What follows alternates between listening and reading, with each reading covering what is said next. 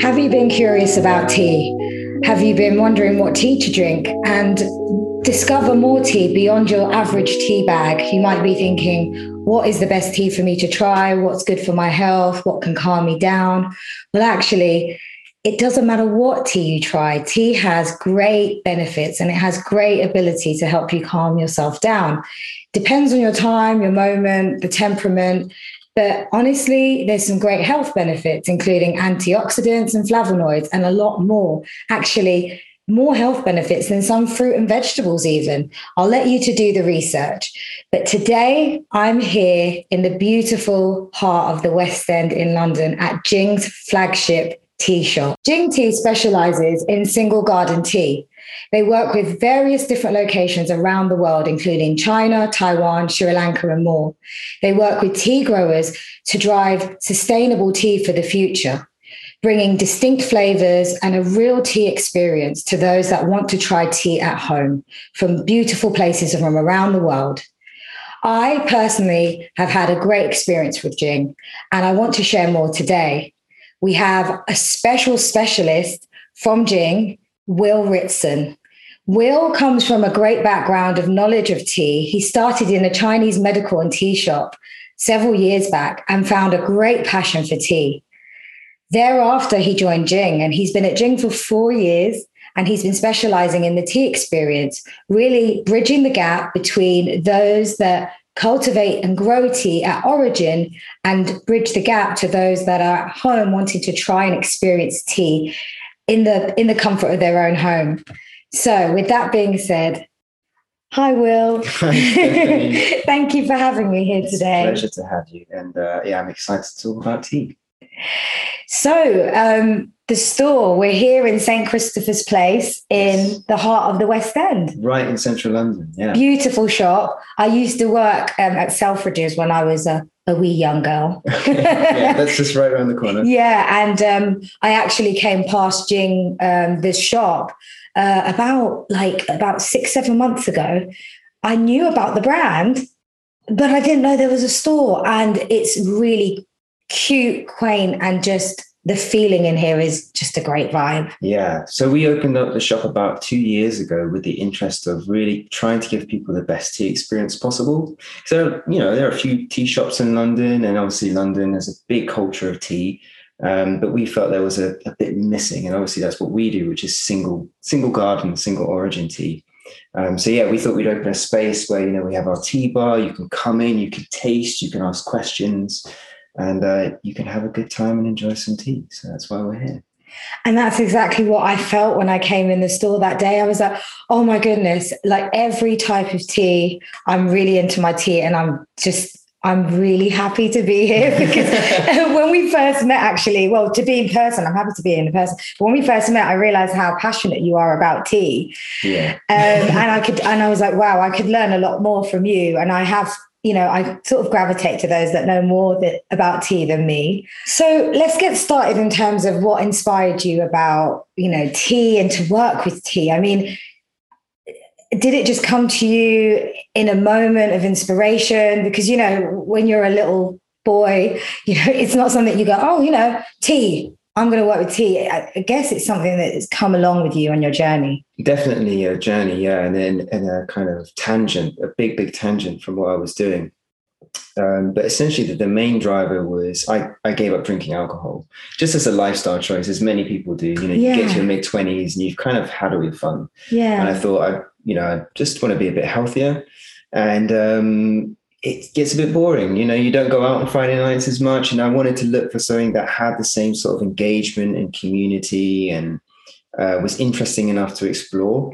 And a friend of mine gave me some yellow tea, which is a really rare kind of tea. And I tried it. It's a loose leaf tea, and I tried it and followed the instructions, and it blew my mind. And I was like, whoa, this is incredible stuff. So I just went down the rabbit hole. I found out, who was making it, where it had come from, and then obviously the shop that was selling it.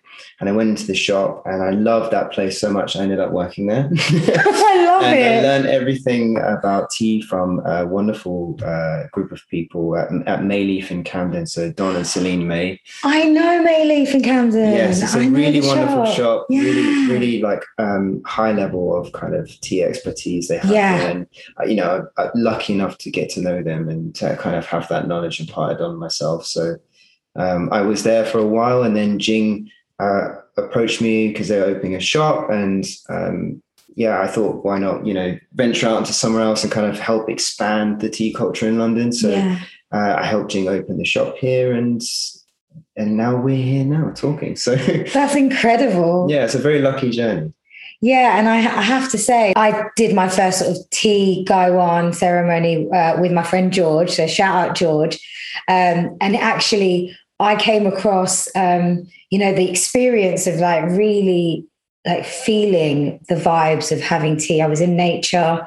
We did like because I fast a lot. So I was just done some meditation. I met him and we did the experience, and he was talking me through it. And he mentioned Mayleaf as well to me, because he's a big fan of Mayleaf, and was telling me, you've got to go down there and spend some time. But because I found you guys and I met the team here in store, and shout out to Steph. Yeah. Also another Stephanie. We hit it off my first visit in, and I was just telling her about the podcast. And to be real, actually, I think I came in and I was looking for, was it a Gamaisha and it was another tea, a roasted rice tea as well. Mm-hmm. There was a couple of brands that I was looking for, and I'd previously shopped at T2, and if anyone knows about T2, find it really mainstream. Yeah. And that for me isn't what tea's about. Like if I want to buy that kind of tea, I'll go to a supermarket, and I don't buy tea from a supermarket because I feel that there's so much more to it. I want to experience it. Actually, when I was in Selfridges as a kid, there was a tea bar back in like 2001, I think it was. Yeah. And they made me sit on this tea bar. There's a special tea bar they had as a pop-up, and I'd make tea all day. And I think that is what got me in. Yeah. And I was going to the loo all the time, but it was amazing. Like they had this great, like I was there, just customers coming into the food hall, and customers that had time and wanted to chat. And that was perfect. And I was just making tea. I wasn't using a Gaiwan. So I had ran a little tea bar myself. Yeah. I totally forgot when we spoke. But so sometimes I think I've lived many lives like a cat.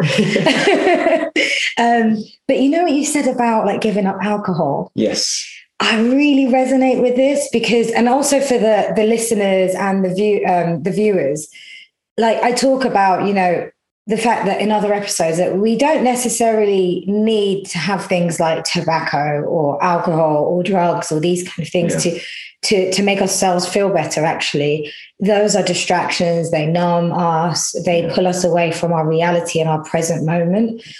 But when I did drink, and I wasn't a big drinker, do you know what I'd do the next morning? What? I drink rose hip or rosebud tea. Oh, nice. Because it cleanses your organs, like it cleanses the liver and the kidneys. Yeah.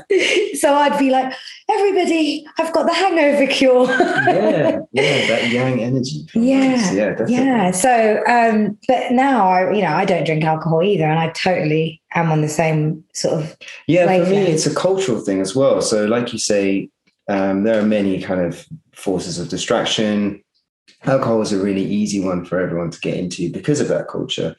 But, you're risking your health to a certain extent. Obviously, I'm sure there are many people who are just drinking it safely and it's totally fine, but you can risk your health, your mental health. And also like it hits your wallet hard, you're out like, and you're like, oh, it's fine. I'll get this round. And I realized how much money I was saving as well. And, I'd rather spend some money on a really, really nice tea and kind of enjoy it for a lot longer and kind of, stay in my right mind and have the benefit from that. They kind of like throw it away, I guess.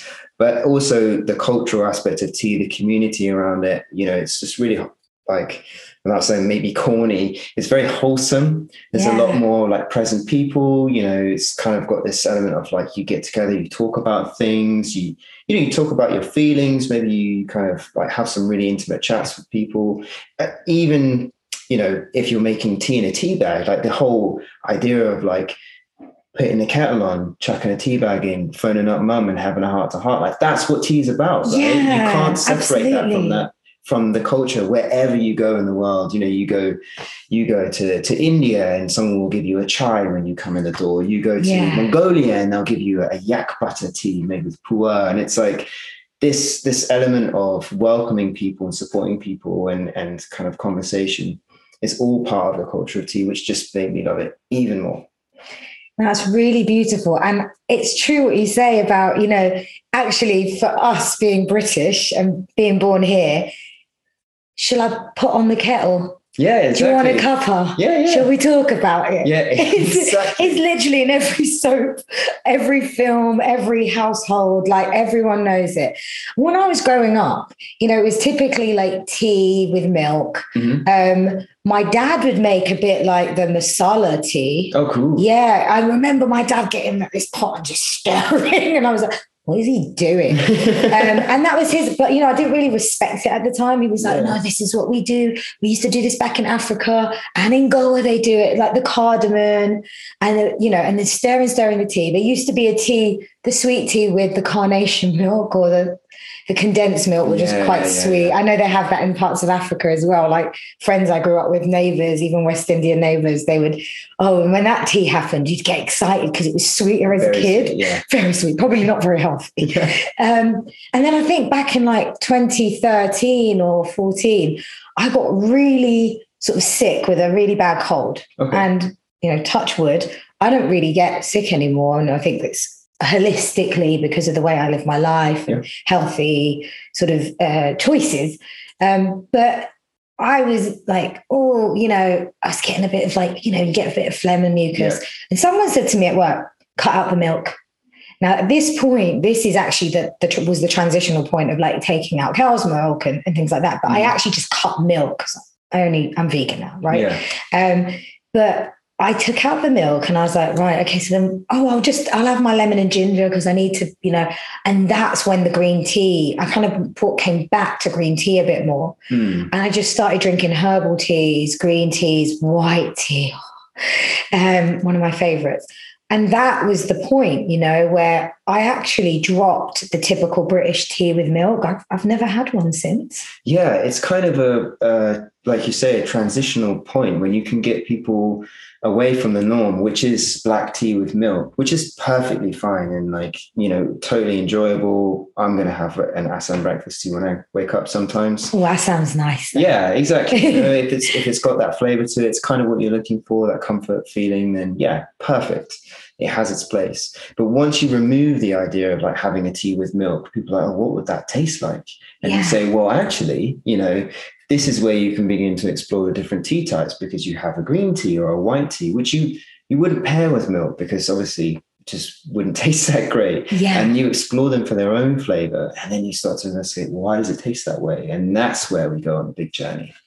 Yeah, absolutely. And that whole feeling of taste and feeling, when I've had sort of tea moments with my friend George again, hey George, he would encourage me. We would sit still. We'd have music playing low key in the background, and I remember we made a decision to like not talk.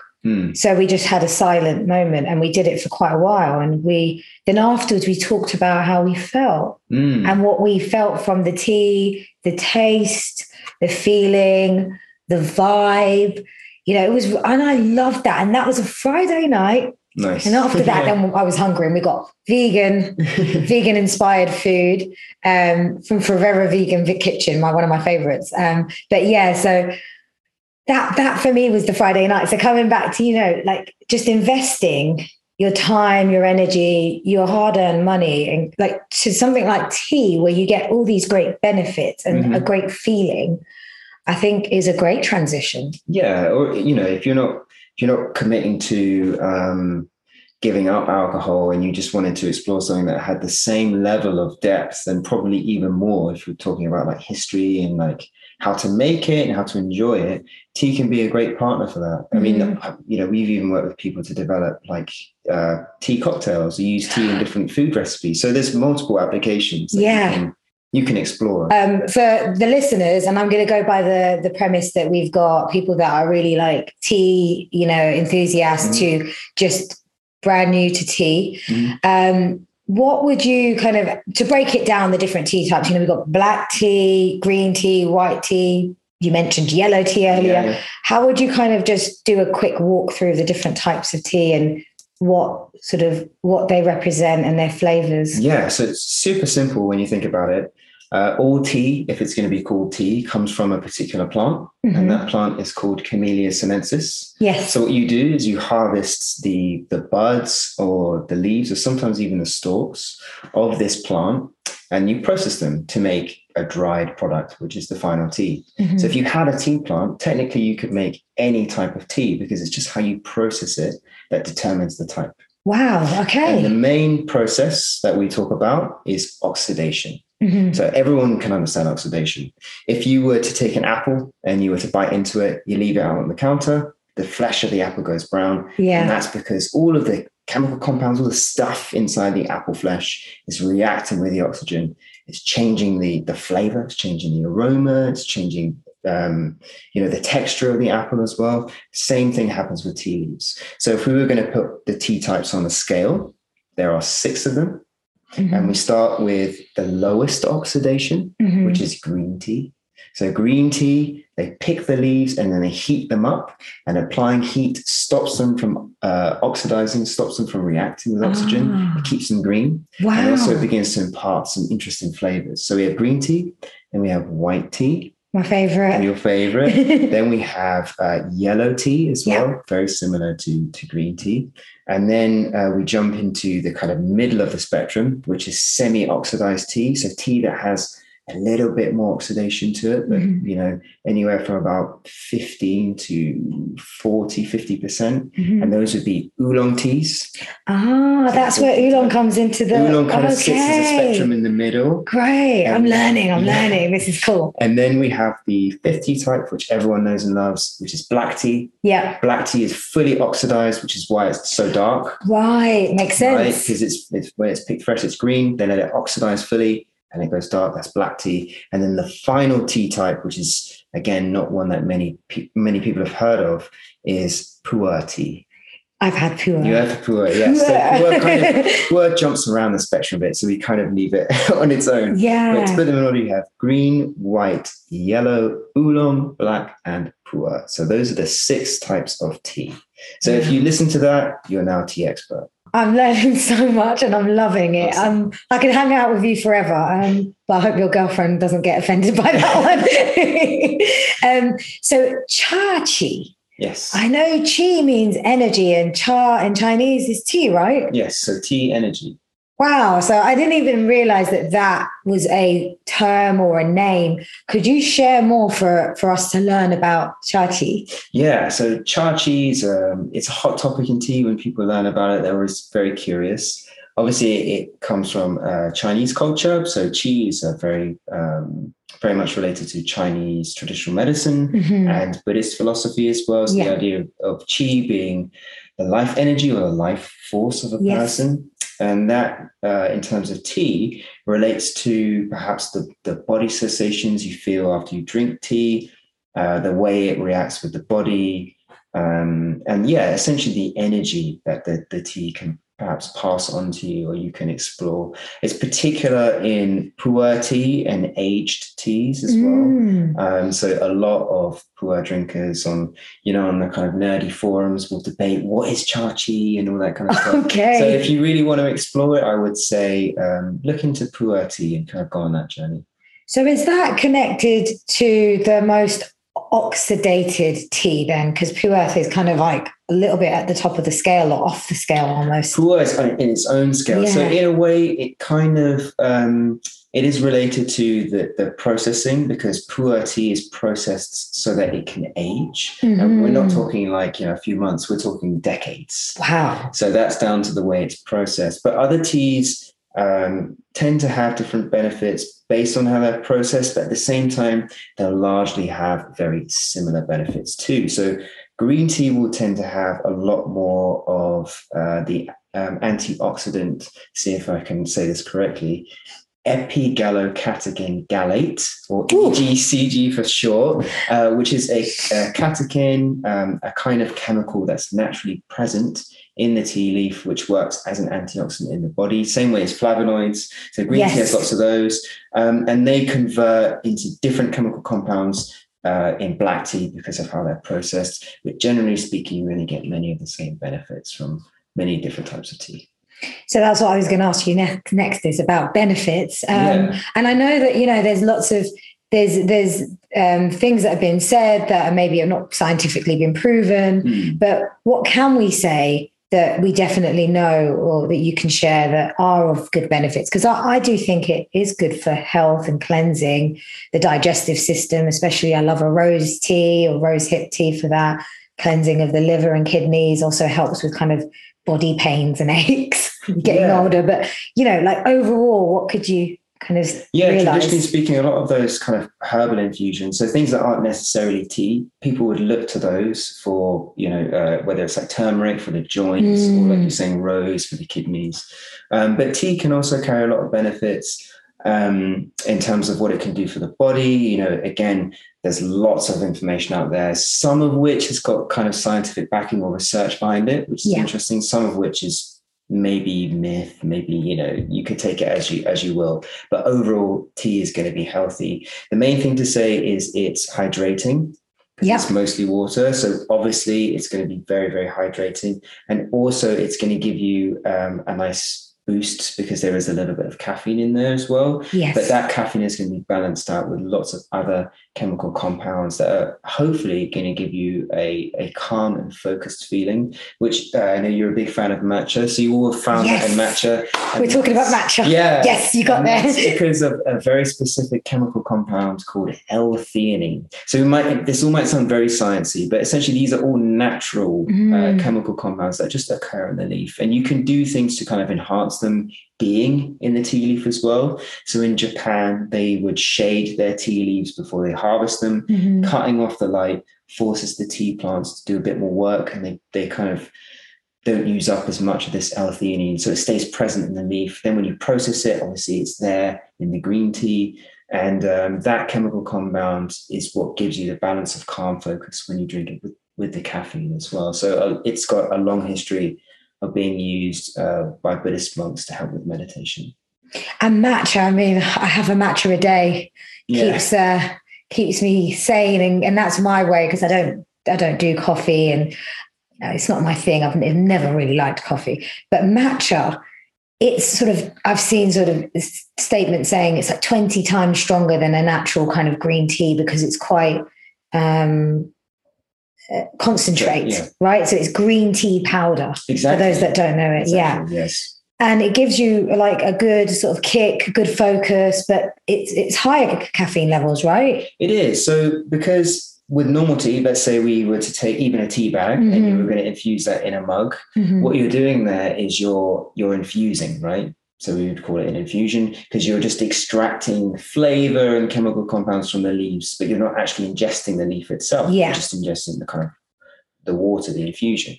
With matcha, because it's ground into a powder and then you mix that powder with water, you're technically making a concoction, right? My favorite. Exactly, yeah. And then you're drinking all of that. So you're ingesting the whole of the leaf and the powder. So it's a really large surface area. Obviously, you're not going to be using like loads of the powder, just a nice amount, making it taste good as well. And that's going to give you much more caffeine because you're ingesting that. That being said, the level of caffeine in a matcha is probably the same as an espresso. So we're not talking like mind melting amounts of caffeine. And again, you have it paired with this L-theanine and all the other chemical compounds. And most importantly, the taste, right? The taste is there. So it's a really enjoyable experience. So personally, I'd like to recommend that those that want to give up an espresso and want to swap that for a matcha, do it. I mean, I used to have matcha. I used to have this kind of ritual, like, oh, I've got a big meeting, or I've got to go and do something where I need to be focused and I'd make sure I have a matcha before it. Oh, yeah. But now it goes without saying, because I fast a lot. So I'll break fast with a fruit, and then later on I'll have a matcha, and it's my ritual. And I'm just like, oh yeah, I had my matcha. But a friend of mine always sort of says, oh, I'm having a bit of a day. It's been a bit like, ugh. She's like, oh, I can't wait to go get a matcha. She calls it matcha. I'm going to go get a matcha. And then she's at home and she's like, Steph, I feel so much more at ease, because it does give you a really nice kind of feeling with it, I think. Yeah, that's awesome. You can't so thank you for mentioning matcha. So I want to sort of debunk the myths around tea. And I think you've already sort of said a few things here, that it can be dehydrating, or it can have too much caffeine, and maybe being classed as a bit similar to coffee, but I don't see them anywhere near each other. So debunk the myths for us, Will. Yeah, there are two, maybe three big myths that we hear about tea. The first and most common is this idea of caffeine in tea, and the various teas having different caffeine. So I've heard black tea has all the caffeine, green tea has no caffeine, white tea has no caffeine, and all these kind of things. But we actually, chemically tested our teas for caffeine level. We took a range of 10 teas, all different tea types, so green teas, white teas, black teas, to see what was actually going on. Yeah. And we found that there was a range of caffeine levels, but it was throughout tea types and throughout the different teas. So 2 green teas had different caffeine levels, 2 white teas had different caffeine levels. Wow. But you had some white teas that were the same as green. You had some black teas that were lower than some greens and more than some whites. It was kind of all over the place within a range. So how we like to describe it is that tea has about 20 milligrams to 45 milligrams of caffeine. Okay. And that is about less than half a cup of coffee of the same volume. I like that one. So you're in that range. You're going to get a decent amount of caffeine if that's what you're after, but it's not going to give you the heart palpitations of an espresso. If you're getting really, if you're finding that's affecting you, switch to a cup of tea. If you're even then more unsure about caffeine, maybe try a herbal infusion or a caffeine-free tea. Those are still great. Yeah. Or a tea that's low in caffeine, like genmaicha or hojicha. Genmaicha, my favorite. Yeah, Japanese green tea. Very, very low in caffeine. And still tastes wonderful. And I love the flavor of roasted rice. Yes, exactly. Yum. So genmaicha is a good one. Everyone loves that, especially as we get to autumn, super warming. And rich. And your genmaicha here, I've got some. Oh, yeah. Yeah. I've got a nice big bag, and I tend to have it like at least sometimes, and then sometimes every day or every other day. Yes. It's like my afternoon thing later on after the matcha. It's one of our most popular blends, just because the blend of green tea and rice together is quite unusual, but the combination is amazing. Super accessible flavor. Yeah, and you have a really good blend here. I've tried genmaicha and other places, won't name them because I don't want to shame them, but not the same flavor. I was like having it the other day, I was like, not so good. Yeah, so hopefully that clears up caffeine a little bit. So if your friends come up to you and say, oh, white tea has no caffeine, you can say, well, actually, they all have a fairly similar level of caffeine. Then the second myth we can talk about is tea is dehydrating or is a diuretic. Yes. Which means it makes you go to the toilet in very honest terms. This isn't true. It has never been true, and it's the same for coffee. There are scientific research tests way back into the 1910s. Wow. Caffeine on individuals and whether or not it acts as a diuretic or dehydrates people. What caffeine does is it can cause more blood to go to the kidneys, which might make you feel like you need to go to the toilet a lot. As if you drink a lot of caffeine, like a lot. Yeah. And you're not going to do that with a cup of tea. And if you're doing everything in moderation anyway, which is good for a kind of holistic, sustainable way of living, then you should be fine. So tea is perfectly hydrating, great way to get your water and to get some good taste. Awesome. That's great. Yeah. And we're debunking a lot of myths here because I want more tea friends. Yes. Yeah. Get more tea friends. Friday night, chilling out with some tea with a Gaiwan. That's the vibe. Yes. Yeah. And then the third one, and I suppose I'm hesitant to mention it because it's something that a lot of people are very self-conscious about. So don't be self-conscious about this. If you've had questions about it, definitely ask. Yeah. And that is, will tea make me lose weight? Because there's a lot of people that would say tea burns fat. Yes. And I would say there is research to kind of maybe suggest that this is possible, but there hasn't been enough research on a level to kind of understand why, how, and how much that works. So I would say don't pin your hopes on, the perfect beach bod by just drinking loads of tea. Also drink tea because you enjoy it and live your lifestyle because you enjoy it. Don't, put yourself into that box and maybe cause more harm than good eventually. That's a really good one. And I just want to say that when it comes to weight loss from a personal perspective, I went through years ago wanting to lose weight and then focusing on, if I drink this tea or if I eat this type of food, but it's a holistic thing. Totally. And it's, it's yes, to do a lot with the food. It's not just one thing, but when you're quite desperate and you want to see results, you do go down those avenues. But I think those that have seen the results know that it's a holistic way of treating your body across what you eat, how you exercise, also your mind. Totally. If your mind's completely overthinking and confused and you're telling yourself you don't look good and you look unhealthy, then you're going to start to feel what you think, and it becomes an incestuous sort of cycle and not a nice one. And this is what the podcast is all about, right? So if you're listening to this podcast, you're already in the right place. Yeah, thank you, Phil. I was about to call you Phil. Feel good. Dr. Feel good yeah. Will. I like that. That was a bit of a blip.